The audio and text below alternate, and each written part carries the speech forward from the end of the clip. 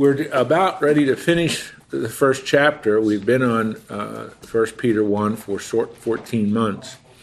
No, I'm only kidding. But it's taken a while to work through this. If you're following in the note packet, we're on page 5.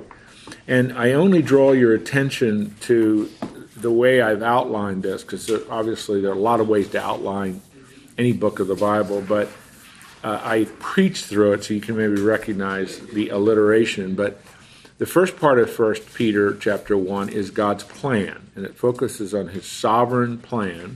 And the second part, verses 13 through 25, which is where we are, I've called this the product. And that, again, that's in your notes, just as a way to think about it. And we're at the third intended product. And I'm trying to use a 21st century word to capture how Peter is organizing this. What's God, among other things, what was God's intent in redeeming us?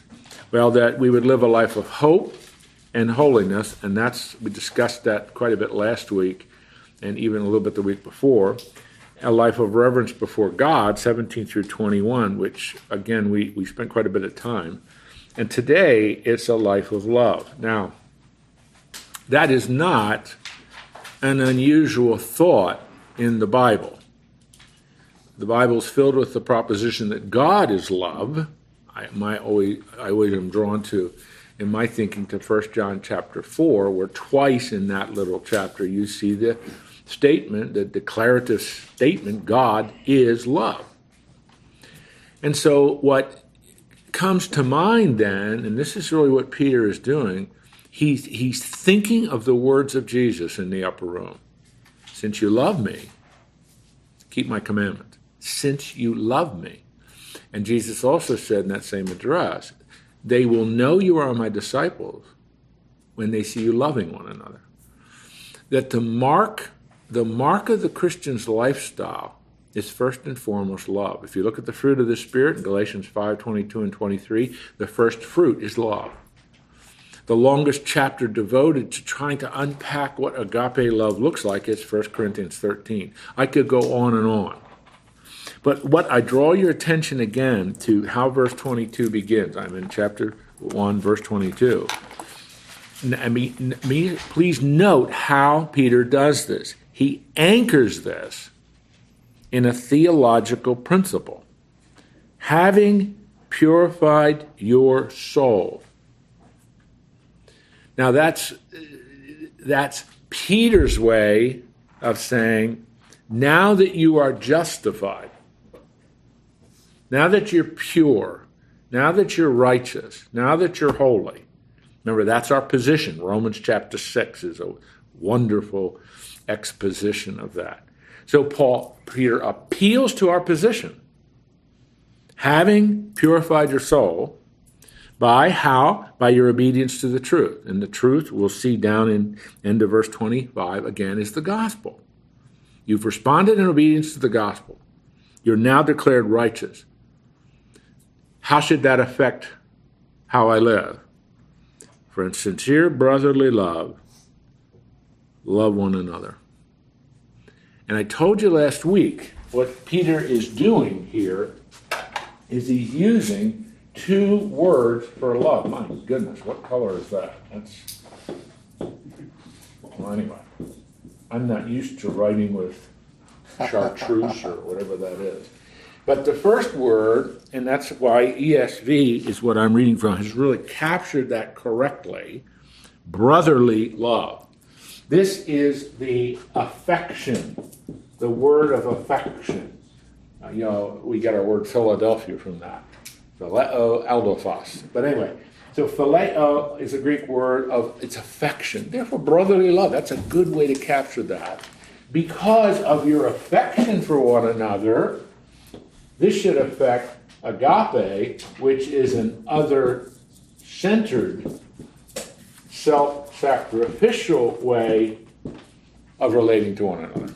When Jesus says, when he's answering a question of the Pharisees, what's the greatest commandment? Love the Lord your God with your heart, soul, mind, and strength. Love your neighbor as yourself. This is the word he's using.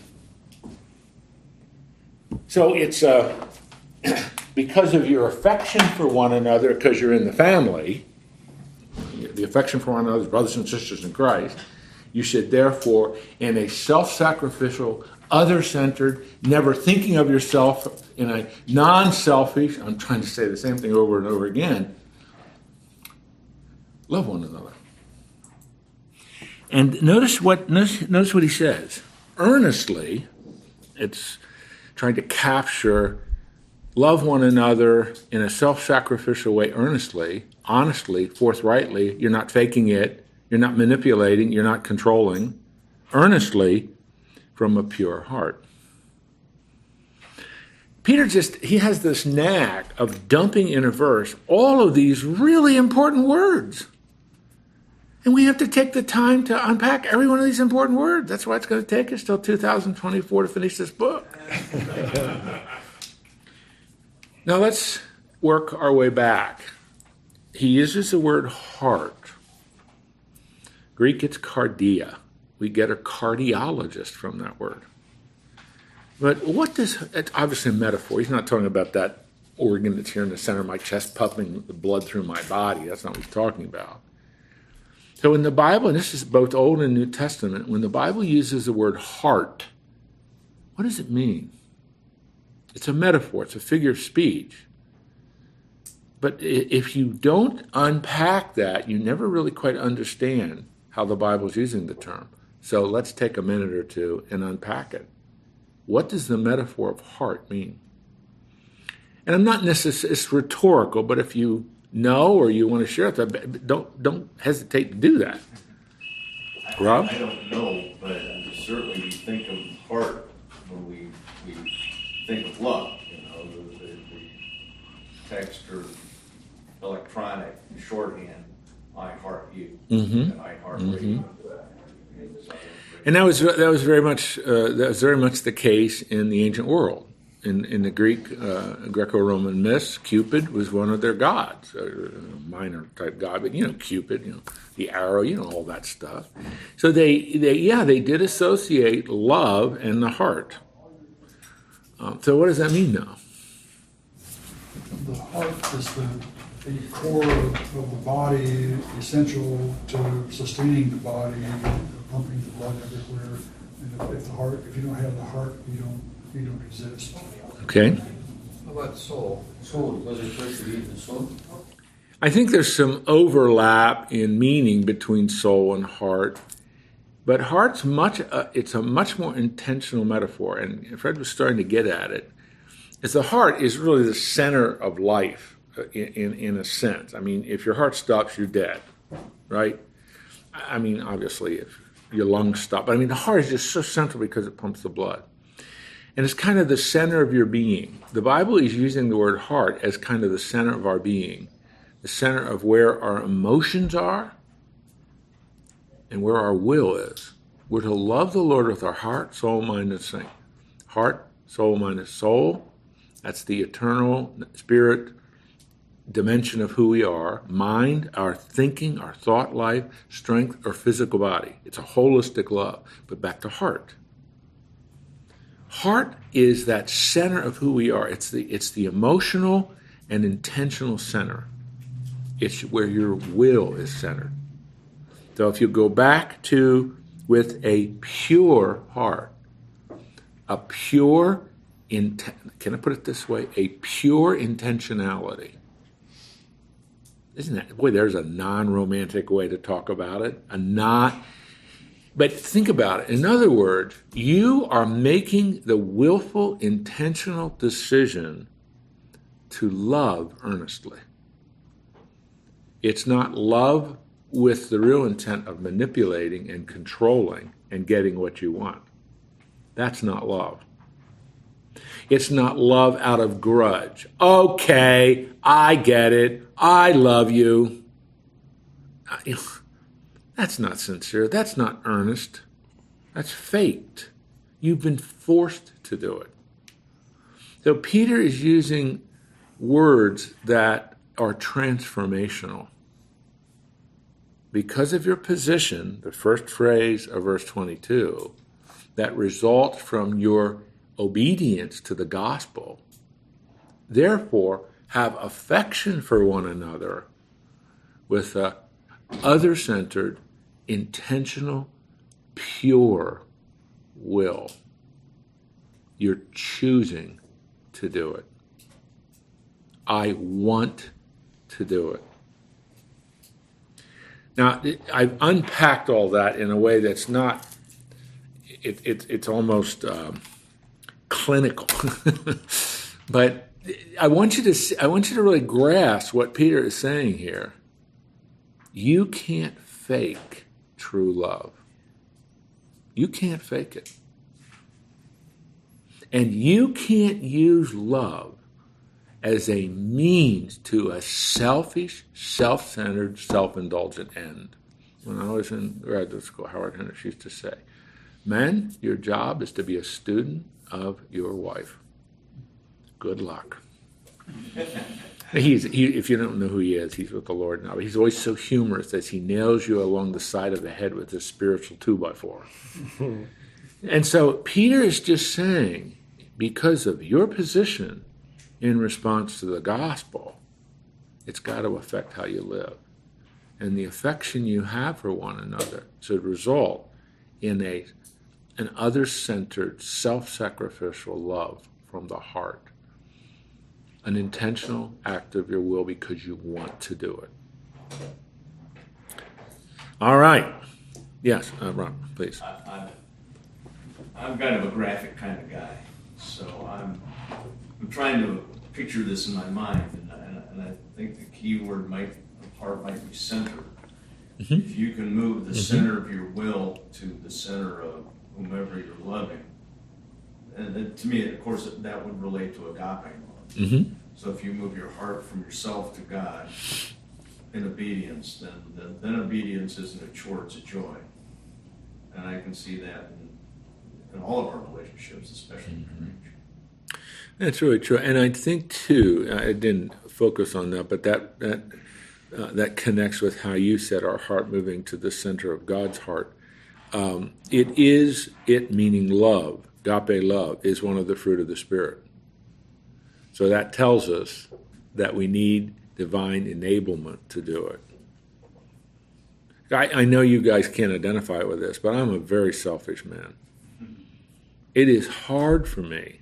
It really is. It is hard for me to love like this. And it's one of those areas of life where every single day I say, Lord, you have to, it's a student or a person at my church that I'm working with, and I said, Lord, you have to help me to love, because all I want to do is take a spiritual, manner and hit him over the head. Would you please get your act together? It's ridiculous. That's not a loving way to deal with it, is it? Not that you're not firm and directive, but you just. I'm glad you shared that, Jim, because I was just thinking Peter was setting the bar pretty high. Yeah. We're just supposed to love everybody. Yeah. Yeah. You have a little problem with it too. So. Yeah. Oh, yes. Listen, I'll give you my wife's phone number. If you want to call her, she will tell you all of the problems I have. But we still belong here. Yes. But it's, I know we've talked about it. There's a little pin, I forget all the letters, but it's a little pin that people wear, and it's about 7 letters. And it's, be patient with me, God is not yet finished with me. I love that. Don't expect perfection from me, but God's at work. So just be patient. All right, let's move on. This is getting too convicting. Verse 23. Here is an issue of translation. It really is. ESV translates it since. Some of you might have because. Now, Peter's connecting the two thoughts, verse 22, verse 23. I would like to translate it because. Because you have been born again, not of perishable seed, but of imperishable, through or by means of the living and abiding Word of God. Okay, now connect it. Why should I love like this? Why should I have this affection for others with a strong, God-centered, self-sacrificial, other-centered love? Because God has changed you. And that's why he uses the born again phrase that comes from John 3 in the words Jesus uses when he's trying to explain to Nicodemus. You're a new person. Another biblical word for that is you've been regenerated. Another biblical word for that, a phrase, is you're a new creation. You're a new person. And you have been born again, not of perishable seed. Now he's following the metaphor of being born again. Not of perishable seed, like sperm, but of imperishable seed. What was the imperishable seed? The Word of God has been planted in you. And he describes it by means of the living and abiding Word of God. The mission statement of our church is transformation. We want to see Jesus transform people through God's Word, prayer, and loving relationship. And this is where we get part of that. How does transformation occur? Through the Word of God. You guys come to this study. The reason I do this study is I want to be the instrument God uses through His Word to change you. I don't do that. God does that. But His Word is how that occurs. And then to make sure we don't miss it, he quotes from Isaiah chapter 40. For, it's diat in Greek, a very strong causal word, for all flesh is like grass, and all its glory is like the flower of grass. Grass withers, the flower falls, but the word of the Lord remains forever. Amen. And so, Peter, that's a great, if that would be one of the verses, that's a good verse to bring out of the Old Testament and bring it into this proof. The Word of God remains forever. There are only two things in this world that are eternal: God's Word and people. They're the only two things that are eternal.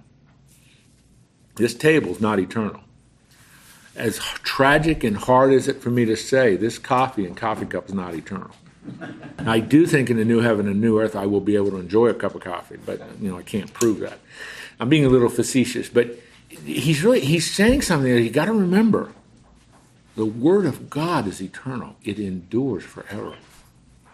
And because of that, because of its nature, it's the Word of God, then that is what brings the transformation in your life. Because you've been born again, you've been transformed. Not by imperishable seed like the sperm that produces a life, but by the imperishable seed, the Word of God. It's living and it's abiding. Let's take those two words apart. Living, that's not hard. It's alive. It's functioning. It's not dead. What is abide? It's meno in Greek. What does abiding mean? Accountable. Say it again? Accountable. I'm still not... Accountable. Accountable? Accountable. I have an accent. No, that's all right. No. That would work. That would fit. If something's... Let's continue to think more about it. Abiding. If something's abiding, what is a synonym? Take the verb abide. Abide. What's the synonym for abide? Reside. Okay, reside, endures. If something's abiding, there's a sense of degree of permanence about it. So Peter is just trying to use words that don't think that this goes away. Don't think that this deteriorates. Don't think that this rusts away. It abides. It endures. And then he proves that by quoting from Isaiah 40. The word of the Lord endures forever. That's part, Fred and I were talking about Tim Keller's new book. That's part, as you get near the end of the book, that's part of what Tim does. In his first book, dealing with similar reason for God, he gives a strong apologetic for the Word of God as enduring forever. He builds the case for it. And so Peter doesn't go into a long apologetic. He just quotes from Isaiah 40. which tells you how the early apostolic writers looked at the Old Testament. They looked at the Old Testament as authoritative, didn't they? They looked at the Old Testament as something I can quote from and regard, and this is really important, what I'm writing is equal to what they wrote in authority. And then he adds, he concludes, and this word is the good news that was preached to you. And in my Bible, what I did is I circled good news at the end of verse 25 and the term truth in verse 22. Because they are talking about the same thing. You responded in obedience to the truth. What truth? The gospel. And that's what we preached to you, and you responded to it in obedience. So it's a tremendous little passage. Its main theme is agape, of love, how we show affection to one another in a self-sacrificial, other-centered way. But it also links this transformation with the enduring Word of God. And that is what is so powerful, it seems to me. All right? Yes, Mark. So when he's talking about the non-perishable seed, at that time, the Bible, the New Testament, was not in existence yet. When he was writing Well, now that wouldn't be quite true, but the entire New Testament corpus of books was not yet completed. For example, the the Book of Revelation, which was written in the 90s, that wasn't written yet. But a good deal of the New Testament has been written. So there was circulating New Testament? Yes, absolutely. The first two books of the New Testament, the Gospel of Mark, written in AD 49, and the Epistle of Galatians, written in the same time, fall of AD 49. They're circulating very widely. Matthew comes next. Luke is very close behind. John is the latest of the four Gospels. Almost all 13, all 13 of Paul's, no, that's wrong. 10 of Paul's 13 epistles are all circulating by 56 AD. Was he still alive, Who? Paul, at that time? Paul dies in AD 68. When this book was written? No, this is Peter. Yeah, I know. Peter and Paul are killed in the same wave of persecution by Emperor Nero in AD 68. They're both killed at the same time. This book, 1 Peter, is written, we can't give an exact, but somewhere in the early 62, 63 AD, something like that, is when Peter writes his epistle.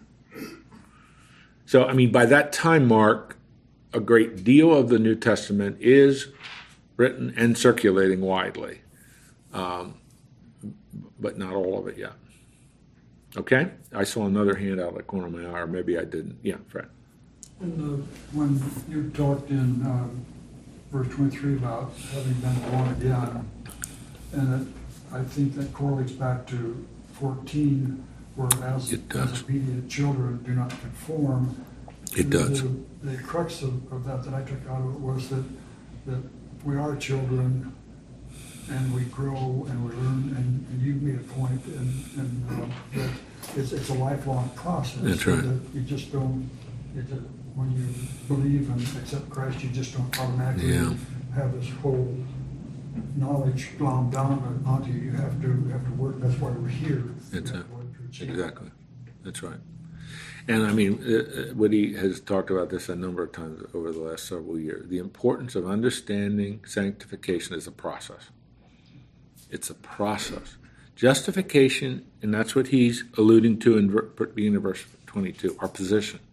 That's an event. That's our position. Sanctification is a process.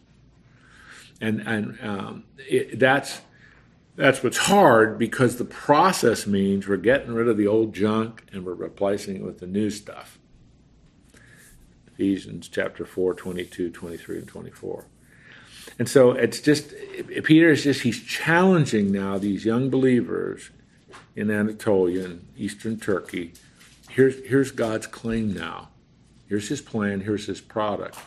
Now, here's the purpose for it all. And that's what chapter 2 is. The other part of that is that it's a call to recognize your sinful past and then alter that response to how God wants you to respond to the same situation, so that you deal with your temptations in a more positive and godly-like fashion. Yeah. And you begin to desire the change that God's bringing. You begin to desire it. You want to live it. It's not being, God does not coerce us. God disciplines us to the point where we desire the change. We want to change. And so please look at verse 1. It's a very uncomfortable verse. It's not a nice verse. I wish it weren't in the Bible. He's given the product God wants to see is love. So verse 1, here is what love is not. So, or you could translate that therefore. Now remember, in the original text, there were no chapters. There were no verses. That was added later to make it easier to analyze. So there's no, chapter break. Well, now I'm going to start chapter 2. That's not how Peter, when he's writing it. He just immediately goes in. So, therefore, based on what I just said, put away. Now, is that a suggestion? Is that counsel? Or is that a verb, and I'm going to use English grammar here, or is that a verb that's in the imperative mood?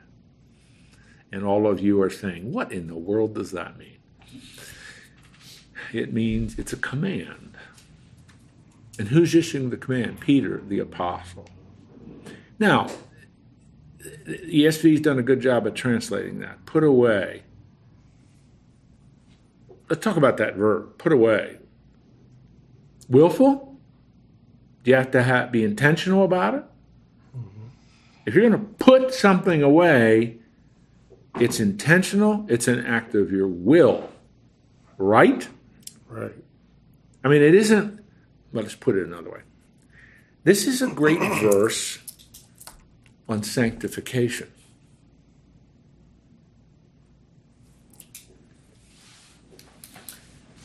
The glaze over look in my students is now evident, so let's talk about something. I want to remind, I can't erase something that Homestead. What Homestead writes on the board is infallible and inerrant, and I can't in any way. Isn't that right, Jim? You used to work there. Can't be changed. Yes. Probably written with permanent marker. In the words of, it's the law of the Medes and Persians, which can't be. Okay. Now, I want to remind you, give me a minute, because we're at a very important point. I want to remind you of Philippians chapter 2, verses 12 and 13. Work out your sanctification. The word there is soterion, which can mean justification, sanctification, glorification. Okay, first part. First, work out your sanctification. A passive verb. Okay, Lord, sit back. You make me holy. I'll just sit here in my rocking chair. Have a cup of Starbucks coffee, maybe a special muffin, but I'll wait for you to do it. That is not the sense of this. Sanctification is an intentional, willful act of obedience. Next verse. Because God is at work. I'm writing so fast it's sloppy. And you look at it both to will and to do of his good pleasure. So these two are inextricably linked in the process of sanctification. It's not just one, it's both. These are totally linked together. God, if you put your faith in Christ, every one of you sitting around this table, this verse is telling you God is at work in your life. In what two areas? Your will my lead pastor asked me to write a statement, which I completed a couple of weeks ago. What do we mean by transformation? What does the Bible mean by transformation? I really worked hard on it because, it's an important word. It's a biblical word. What does it mean? And so I spent quite a bit of time on it, and I concluded from a study that it involves three things. Transformation is God renewing our mind, our will, and our heart. That's transformation. And here's an important verse. What's God doing? He's at work in my will. Because there are a lot of things that he wants me to do that I don't want to do. I know you can't identify with that. It's hypothetical, it's abstract to you, but just kind of pretend you know what I'm talking about. It's supposed to be a joke, but no one's laughing. It's just, every one of us struggles with this. We just don't always want to do what God wants us to do. So the Lord, as our Heavenly Father, is slowly, patiently, proactively, decisively working that our will is brought in conformity with His. But also to act. So why am I interested in this process? Why do I want to have a response of loving obedience to my Heavenly Father? Because I know He's at work in my life. So this is tremendous summary of what sanctification really is. And so it's in that spirit that Peter issues this. So therefore, I just explained to you this love and agape call upon your life because the Word of God has transformed you. Therefore, put away. That's this part. Work it out. Put it away. It's language of like taking off a jacket. I walked into this room, I was a little bit warm. The very first thing I did is I took off my jacket and hung it on the chair. That's put away. I put away my jacket. Please notice how he does this. The Greek was pan, all malice, and all deceit. Why do you think he used the adjective all?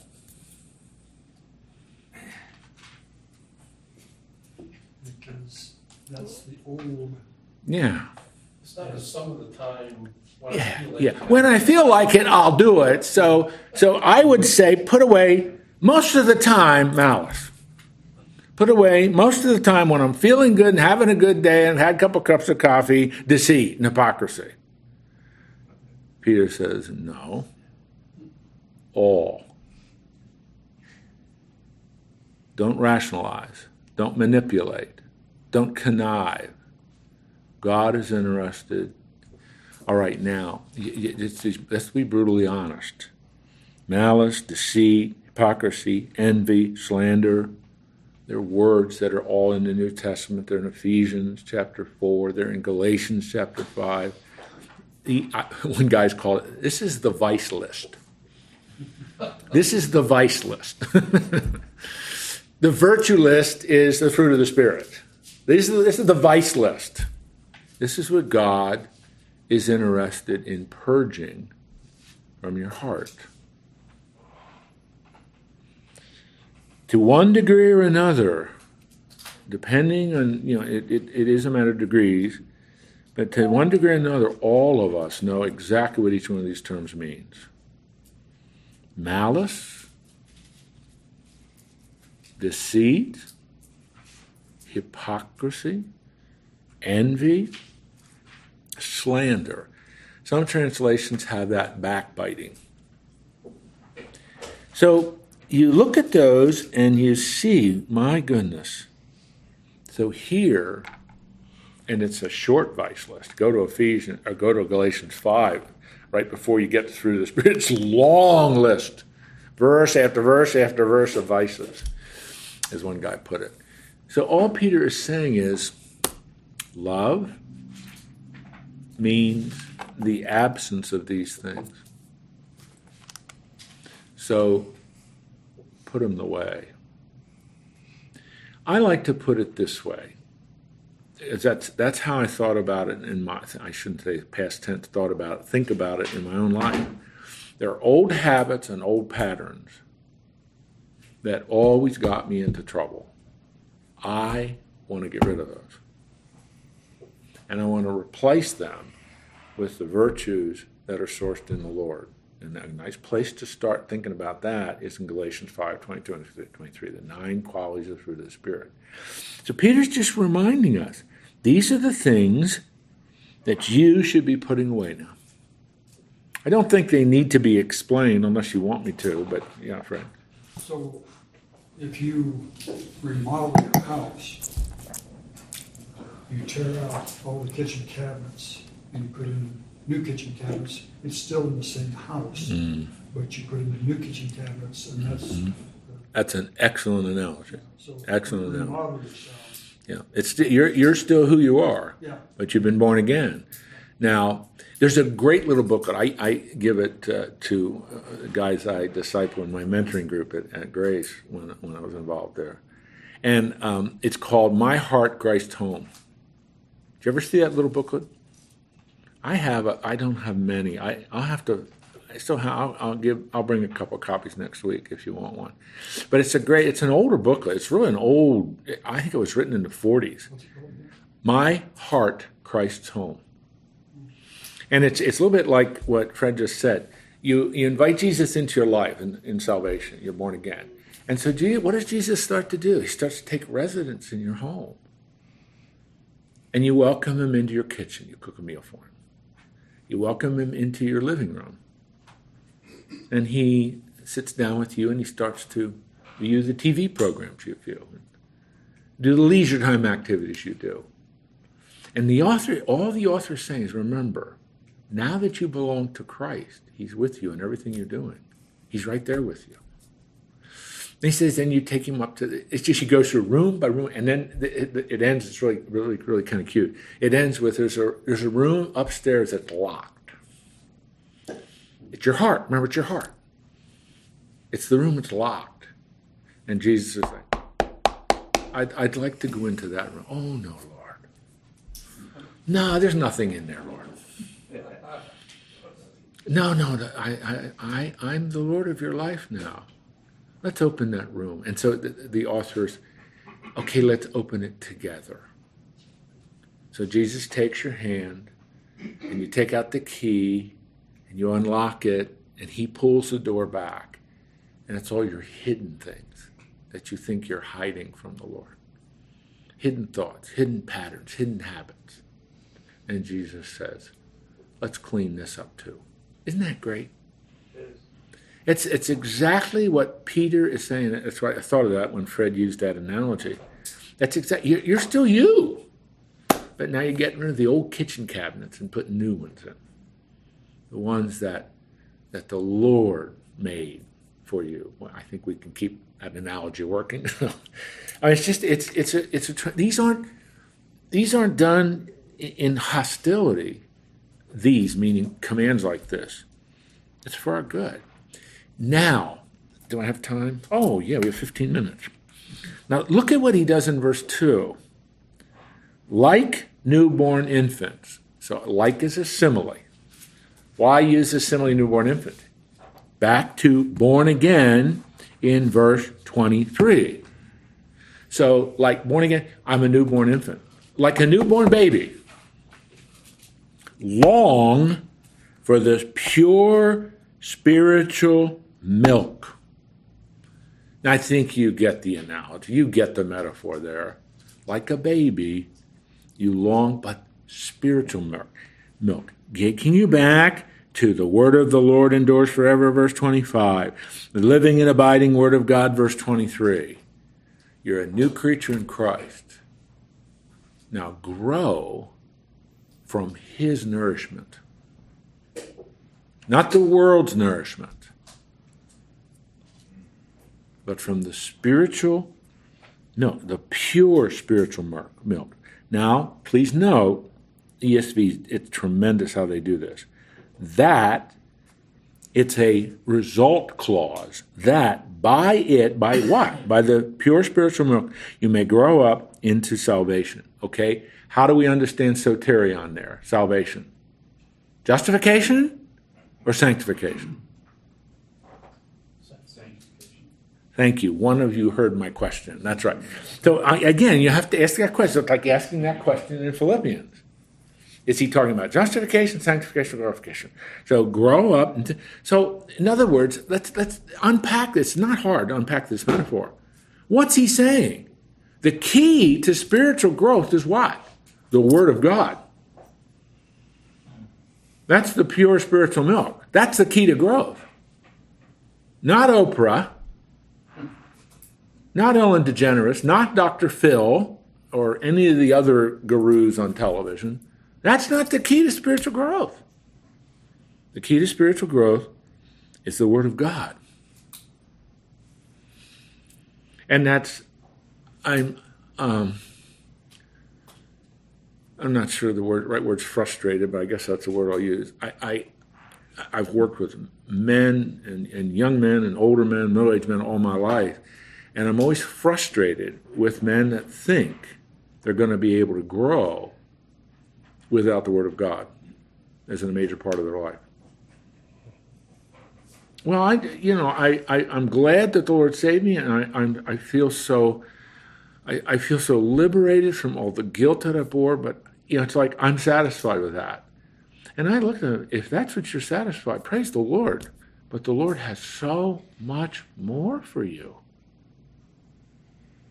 And this is only the beginning. And if you want to grow and shed all the junk that got you into trouble in the first place, the Word of God is the key. And Peter's just putting it so clearly. Growth is tied to the Word of God. And if his command of verse 1 is going to be obeyed, it's necessary to have the Word of God as the source of nutrients. And then he adds, undeniably alluding to Psalm 34, verse 8, since you indeed have tasted that the Lord is good. I mean, you see, he's taken the metaphor, the spirit, the pure spiritual milk. You've tasted it. Now what do you know? The Lord is good. That's David's great psalm in Psalm 34. Taste and see that the Lord is good. You start in the Word of God. You taste it. Now think of the metaphor. Once you taste it, listen, once you taste a Reese's peanut butter cup, you will always want more. My wife says she's so disciplined. She loved Lay's potato chips. Absolutely loves them. So this is what she does. Every night she eats 2. I couldn't do that. She says, honey, do you want one? I said, no. Because if I eat one, I'm not just going to stop. I don't know how she does it. She eats 2. That's what she does. I can't eat. I don't know. Maybe you don't know what I'm talking about. But Lay's potato is by far the best potato chip. So Peter is saying, you tasted the Lord. You are in his word. And you want more. You want more. The spiritual, that's why the metaphor is going to be extended from spiritual milk to the meat of the Word of God. Yeah, I'm probably making something bigger than it really is, but what's the difference between the Word in John 1:1 and the Word here that we see, which we know is the written Word. Yeah. The Word of God, but is it the same word? One is capped and the other is not. Yeah, and it's logos. The Greek word is logos. Now, there are a couple of places where, and that's not the case here, but they'll use the word rhema, R-H-E-M-A, but don't worry, that's not here. So I think John, Daryl, in John's gospel, in the beginning of chapter 1, and you're correct, it's usually capitalized in English because it's being clear reference to Jesus, the living Word, personified, incarnate, etc. And that's why the New Testament makes also that inextricable link between the living Word of God, Jesus Christ, the incarnate second person of the Trinity, and the inspired Word, small w, which is the written Word, inspired by the Spirit. They're linked. And that's why Jesus says, I am the Word. And in John 14, I'm the truth. I'm the way, I'm the life. No man can, and it's just unpacking all of that over and again. So, as this is an original thought with me, the written word reveals the living word. You can't have one without the other. And in a way, that's really another, and that's another way what Peter's saying here. That the written word really does reveal the living word, which you absolutely need to sustain your spiritual life.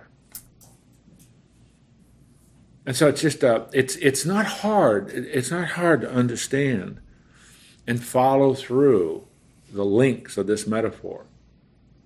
Taste and see that the Lord is good. You get a little, you want more. And that's the Holy Spirit at work in our lives. You start to taste of the Word of God, you want more. You're not satisfied any longer with milk. You want the meat, as my father used to say. You want, in Lancaster County, the meat and the potatoes. I think everybody in Lancaster County must have the highest cholesterol rate in the world. I'm being, but you don't even know what I'm talking about. But the Pennsylvania Dutch diet, that's what it's called. It's high, huh? I mean, it's high in everything that's cholesterol. My father he loved scrapple. I don't know if you know what scrapple is. You know what scrapple is? My dad used to buy it in a block, fry it. Scrapple it's like injecting pure cholesterol into your blood. And he would eat these thick pieces, and he'd fry it. Then he'd cover it with honey or cover it with molasses and eat sausage with it. What is that? Now just think of that. Scrapple is fat. It's the pure scraps of fat. Because in Pennsylvania Dutch country, they don't waste anything. You're butchering an animal, you take all the fat, put it in the vat, and fry it. It's good stuff. I mean, honestly, it is good, but that's why I think everybody in Lancaster County should die at age 42 of clogged arteries. But, They won't have gallbladders, that's for sure. yeah, anyway, how did I get into that? Scrapple's good stuff. Well, anyway, I don't remember how I got into that, but you understand the point that Peter's making, don't Went you? to the meat of things. Yeah, that's it, the meat. Okay. Now, all right, any other questions or thoughts about, it's a very important cluster of two verses, verse 2 and verse 3. It's a great passage. Would it be fair, actually, in this chapter, that sometimes when he refers to the Word, he is referring to the living Word of God, which is the book, and also referring to Jesus Christ at the same time, or not?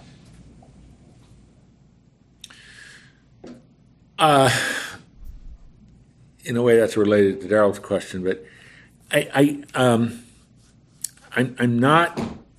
not sure that his intent is that we're thinking of Jesus as the living, that he wants us to be thinking about Jesus as a living Word.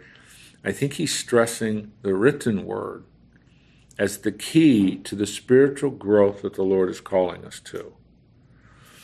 And there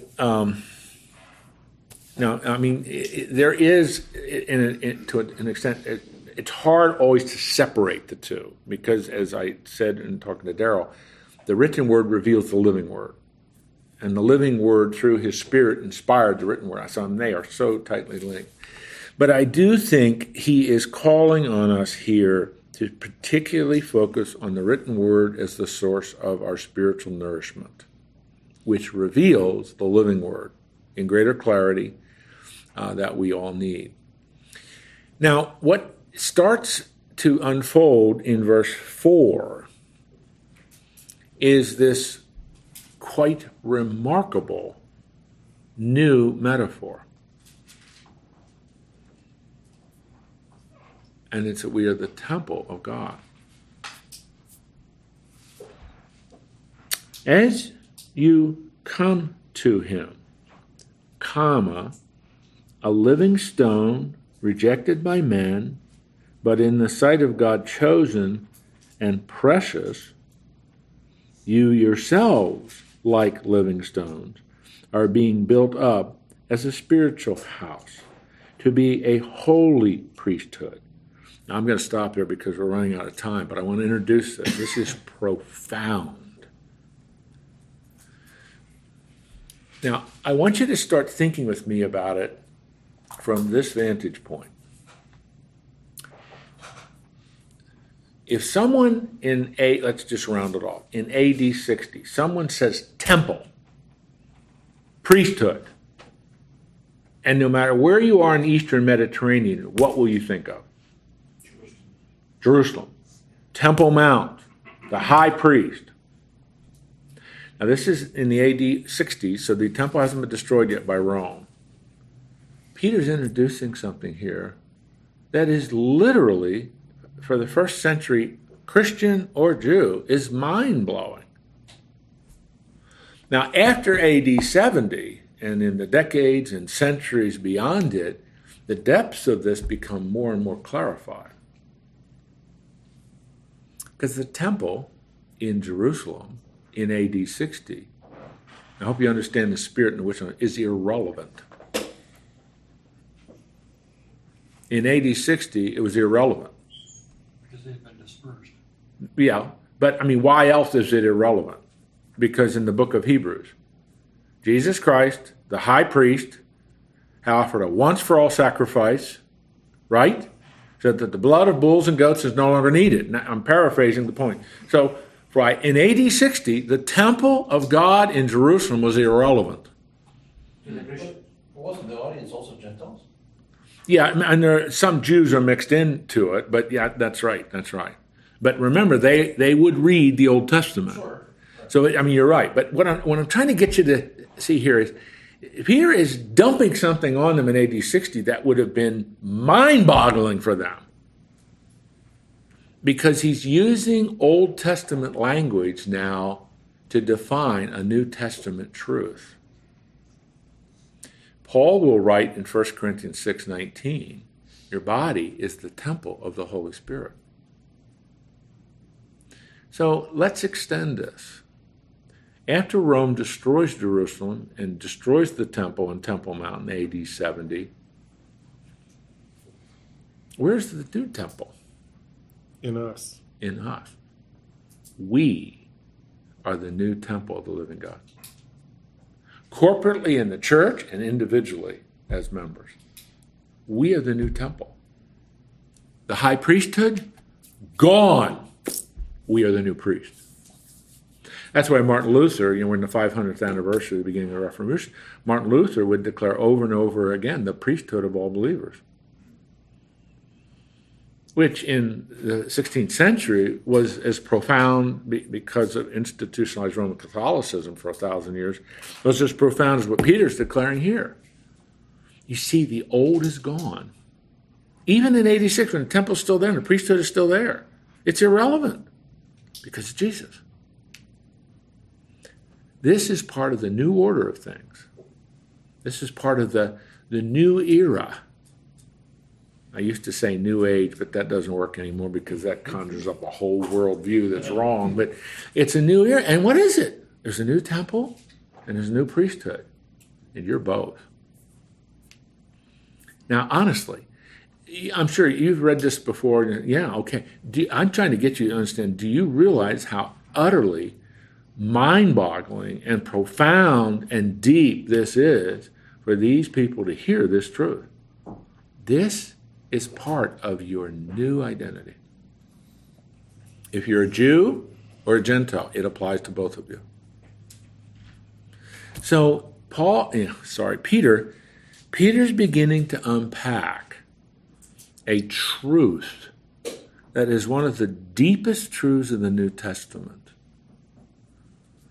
Now, I can't prove this, but that's one of the reasons why I think God allowed Rome to destroy the temple in AD 70. To make sure it was crystal clear that the old era is gone. It's irrelevant. It's not that it was bad. Good night. Paul says it was good, it was righteous, it was perfect. In Romans 7 he says that. The problem was human sin. And so Jesus came, fulfilled it all, and now it's irrelevant. It's not saying anything about its character or its nature. It's just saying when Jesus came and his death, burial, and resurrection, it's no longer needed. So then, where's the new temple? The Shekinah glory of God. Now, I hope I'm not pushing this, resides in you through the Holy Spirit, so that you can be full of grace and truth and represent him. Now that's an exciting thought. That's your agenda. That's your assignment. That's your responsibility. Doesn't that really raise the bar as far as the expectation Absolutely. of being a believer? It's right. And then what I think is the exciting responsibility and duty to represent my king and to represent my high priest, all these titles Jesus had, to the world. And so Peter is laying out something that Paul doesn't do this. Paul talks about us being the temple of God. But Peter, I got it. The notebooks are closing. Everybody says time to leave. Your body language is telling me I'm over time, and I apologize for that. So tomorrow we'll pick right up with next Wednesday we'll pick right up with verse 4. So I hope I've whetted your appetite to come back. Rather than raising the bar, it's more the revelation of the honor that we have as being a believer. Well, yeah, and the willful embracing of this wonderful responsibility, and it challenges us then to take this seriously, because this is how the Lord looks at me. This is how the Lord wants me to represent him. And you say, boy, it really matters then. I'm really important to him. I'm one of the living stones. So anyway, you got to quit. Lord, thank you for thank you for these men, first of all, and that they're willing to come out to this Bible class in the middle of a Wednesday in their busy schedules. I'm so grateful that Home Instead allows us to meet here, and they're so gracious and magnanimous in that provision. Certainly, Lord, we would continue to ask you to bless them for their generosity and hospitality to us. But thank you, too, for the Apostle Peter. Thank you for you, Holy Spirit, inspiring him to write this very, very important New Testament book. It is a challenging book. It's almost like every single verse, almost every single word has important truth to teach us. And that's why we're trying to take our time, Lord, in going through the book. We've just realized again, we're reminded again of how important we are to you. We were part of your plan. You have now been developing your product of hope and reverence and holiness and love in our lives, so that now we can be part of your program. And part of your program is we're the new temple. We're the new priests. We don't need mediators. We don't need anyone incumbent. We have 24/7 access to you, and we're now to represent you as the King of Kings and Lord of Lords to a world in rebellion against you that desperately needs the hope that you bring to life. So, Lord, just help us to represent you well. Be with the men and all their responsibilities. Give them your joy. And again, for your presence within us, we thank you in Jesus' name. Amen. See you next week. Thank you. Thank you.